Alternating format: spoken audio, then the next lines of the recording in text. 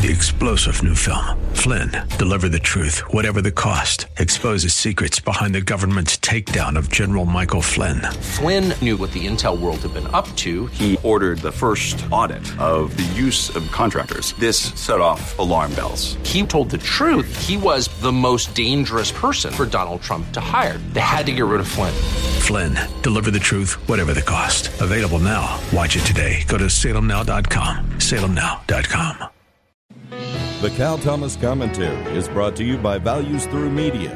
Now here's syndicated columnist Cal Thomas. President Trump announced he's taking hydroxychloroquine, a drug that is used to treat lupus and malaria. It's never been approved for use in fighting COVID-19.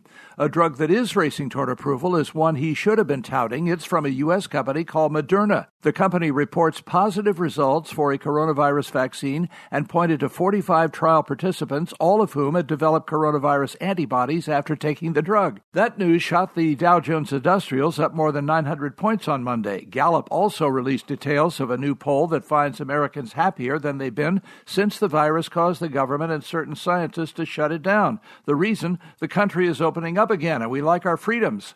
Fox's Neil Cavuto interviewed a prominent doctor with 4 decades of experience treating patients.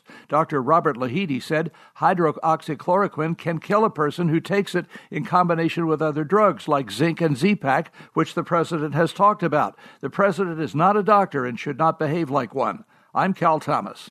For a free copy of today's commentary, visit calthomas.com or write us at Values Through Media, P.O. Box 373340, Key Largo, Florida 33037. That's P.O. Box 373340, Key Largo, Florida 33037. Please specify the date and subject. Your tax-deductible gifts to Values Through Media help support us. Listen again next time for the Cal Thomas Commentary.